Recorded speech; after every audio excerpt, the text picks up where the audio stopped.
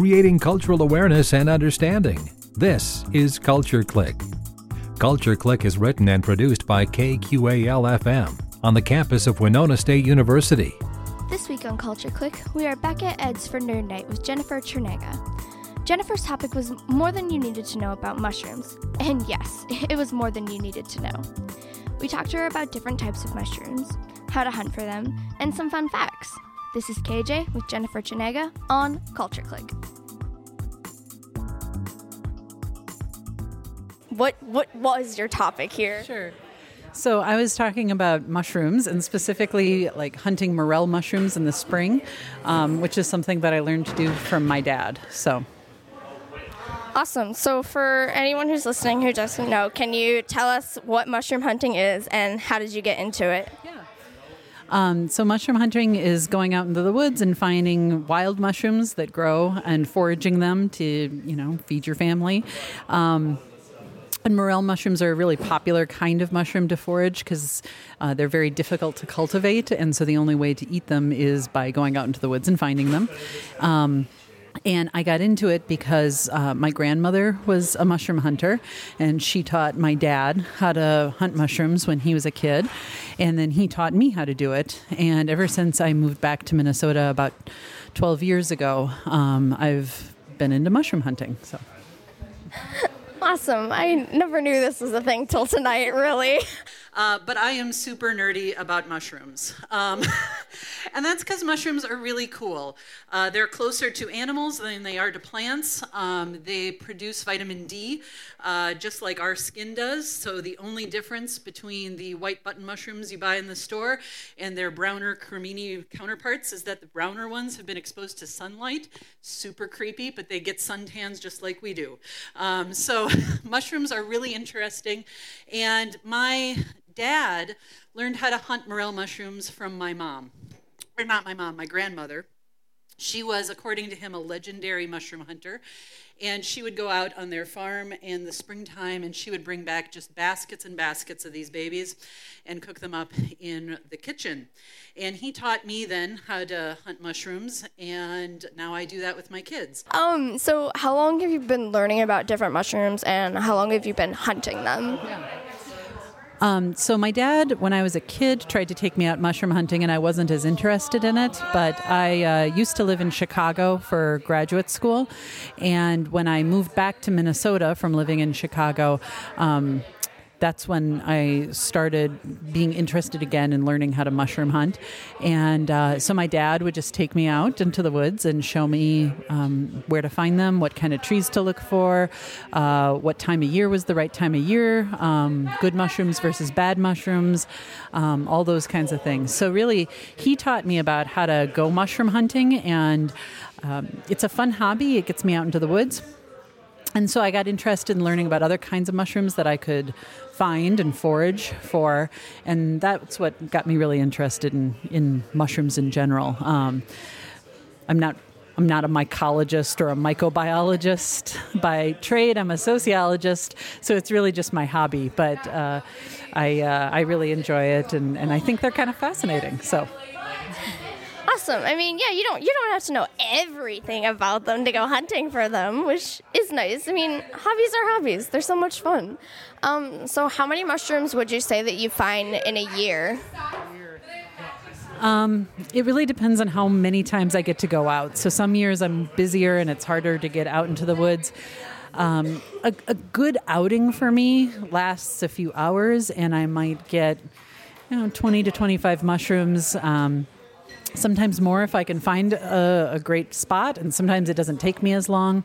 I try to only hunt as many mushrooms as I can eat in a couple of days because it's the kind of hobby I know other people are out there looking for them as well. It's like the best Easter egg hunt ever, though, to go out and find these special little things that are so delicious and tasty. And my kids have started to get interested in it, so it's a fun family thing to do too. That's amazing. Yeah, it's a natural Easter egg hunt where you don't have to do any work of planting them and then forgetting where you put them and then the dog eating them. So, if you want to go out and find some morels in this area, what do you want to look for? I look for dead elm trees. You can also find morel mushrooms around other kinds of trees, but I like to look around dead elm trees. It's where I learned how to find them. I can easily identify an elm tree, even if it's dead and dying and the bark is sloughing off, which is what you want. You can find morel mushrooms around other kinds of trees, oaks, apple trees, ash, but I look for dead elms. It's what I was taught to do. And this bark sloughing off stage is about the right stage for that distress signal to have gone out and the mushrooms to start coming up, okay?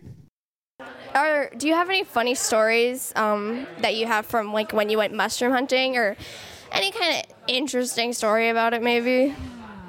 Not that I can think of. I don't really. Yeah, you know, anytime I go out in the woods, I always find something that's interesting to look at. There's an area that I go mushroom hunting where you have to cross a stream, and it's always kind of an adventure to get across the stream without falling in, which I have done several times, or I've lost like a boot in the mud before, or... but yeah, the nice thing about mushroom hunting is it's an opportunity to kind of get away and not have to worry about like people watching you or what you look like or what the problems are that you're dealing with that day, because you just kind of go out into the woods and you're very focused on this task at hand. Yeah, I mean, no one else is around except for the turkey hunters. Be careful of those people. I want to wear blaze orange for not getting killed, because it's also turkey season. So if you're on any public land, there are going to be turkey hunters out, and you do not want to be shot. So do you have any suggestions for people who may want to go hunting for mushrooms? My number one suggestion is to find someone else who's an expert at doing it. The really important thing is never to eat a mushroom or anything that you find in the woods that you cannot identify 100%. There are some really dangerous mushrooms out there, and there are mushrooms that look kind of like morels but will make you pretty sick. So you want to go with someone who knows what they're doing, and if you're trying a new mushroom for the first time, to just eat a small portion of it so that you can tell if it's something that's going to make you ill or not. A couple of words of warning. We're going to talk about mushroom hunting, but you should never go out mushroom hunting and eat something without, checking that first couple of times with some people who know what they're talking about to make sure you're not eating something poisonous. You should never eat something that you're not 100% sure is what you think it is. If you try any new mushrooms for the first time, you should always eat a small amount so that you don't get sick.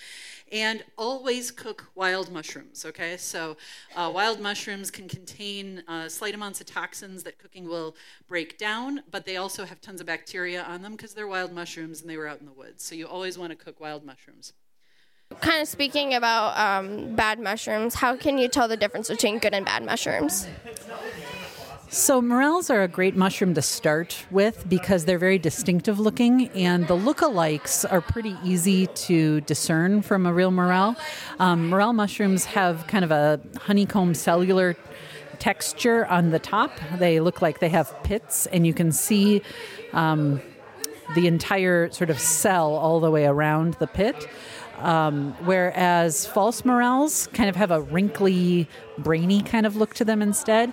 But the number one way that I always make sure that my morel is a real morel is you cut it in half, and if it's hollow inside and it has the other characteristics of a morel, then it's probably a safe mushroom.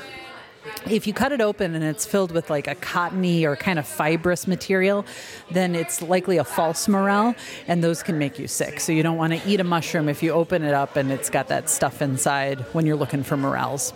Awesome. So say you eat a bad mushroom. What should they do if they happen to do that? Right. The number one thing is to get to a doctor right away.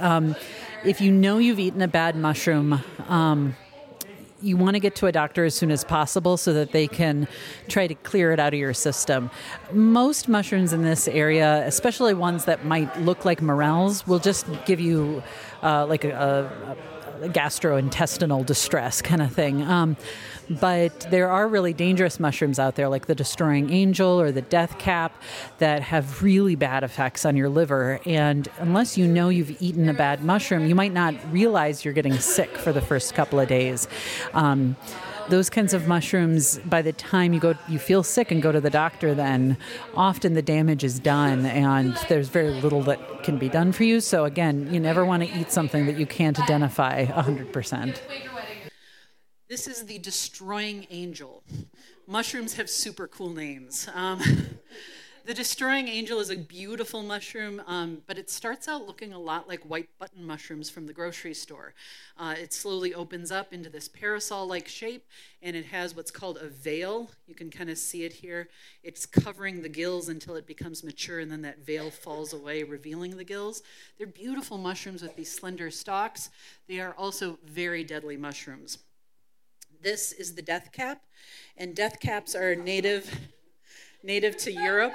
But as we imported decorative trees from Europe, they came over. They're mycorrhizal, so they came over on the root systems of trees, and they have been spreading like wildfire across northern U.S. and Canada. And just one death cap can kill an adult. Both the death cap and the destroying angel use a kind of toxin that destroys your liver cells. You eat a wonderful plate of really delicious mushrooms and you feel great for a couple of days, and then you start to feel sick, and then you go to the hospital, and then they find out that your liver has been liquefied. And there's no cure, and there are not antitoxins for mushrooms. So the only treatment is to hydrate you and hope that you didn't eat so much to kill you. So what would you say your favorite mushroom is? Well, I love morels. They're a lot of fun to hunt for. I also really love lion's mane mushrooms, which is a less common mushroom that people know about. It looks furry. It looks like kind of tendrils, white tendrils hanging down. But they're delicious, and if you saute them up with a little butter, they taste like crab or lobster. A lot of mushrooms taste like other things, and so chicken of the woods has a chickeny texture and a chickeny flavor. Lion's mane tastes like seafood. There's a kind of mushroom called a king trumpet that you can slice into sort of rounds, and they look and taste like scallops. So some of those are really good substitutions for meat if you don't eat meat. But it's kind of amazing that a mushroom would taste so much like like seafood like that. So yeah, okay, I am like seafood. A mushroom that tastes like seafood? What? Okay. So any fun facts besides that about mushrooms you want to talk about? Well, mushrooms are just kind of fascinating organisms. I think they are closer to animals than they are to plants in terms of their genetics. Mushrooms can produce vitamin D in their skin, just like humans can. So mushrooms that are exposed to the sun get darker because they're producing that vitamin D. I don't know what other fun facts. That's all I can think of right now.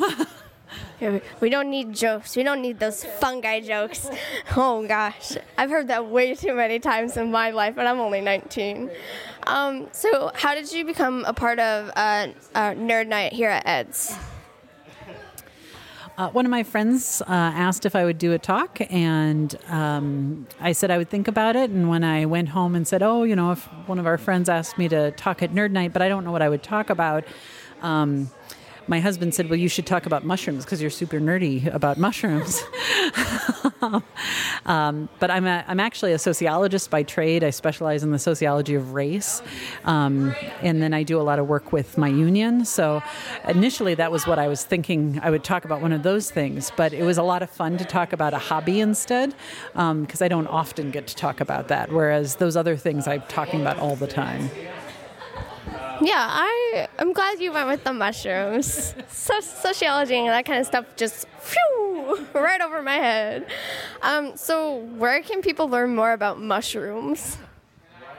Well, there are a bunch of great books. If you're interested in hunting for mushrooms, there's a lot of websites. There's a fantastic website called Learn Your Land with videos that are put out by a guy who lives out in western Pennsylvania. And he videotapes himself going out into the woods and finding different kinds of mushrooms and talks about identifying them. It's a great place to start looking at both how to hunt for mushrooms and also what some easy identifiable mushrooms are. There are great web resources on Facebook. There are mushroom hunting groups that you can join for different areas of the country, and groups that help you identify the mushrooms that you find too.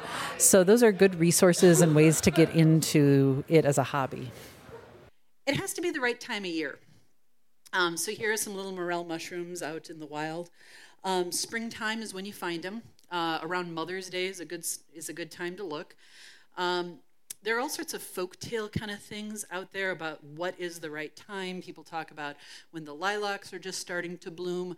One I've heard a lot is when the leaf buds are the size of a squirrel's ear.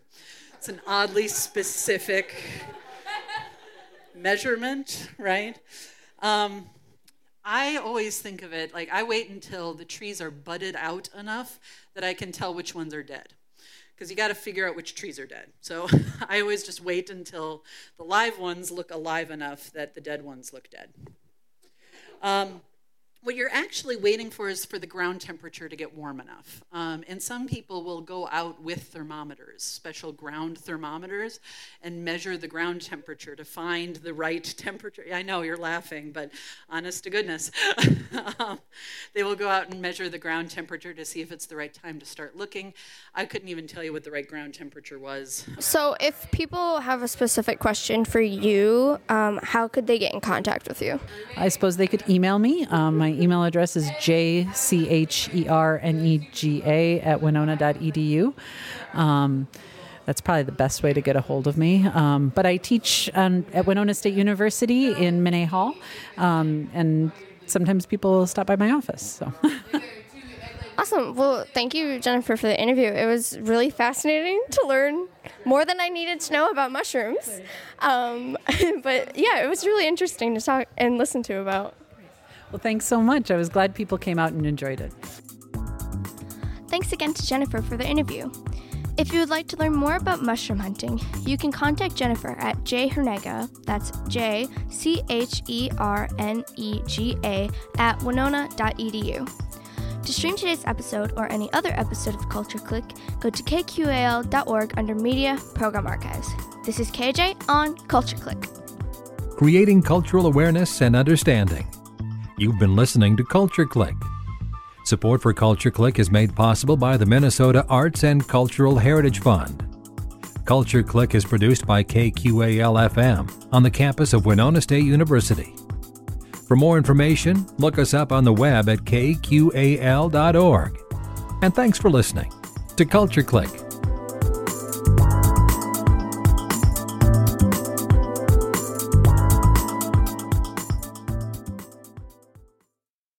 Do you want to know about all things Winona and the surrounding area? Tune in to Culture Click Thursdays at 12:30 right here on 89.5 KQAL. Culture Click is made possible by a grant from the Minnesota Arts and Cultural Heritage Fund.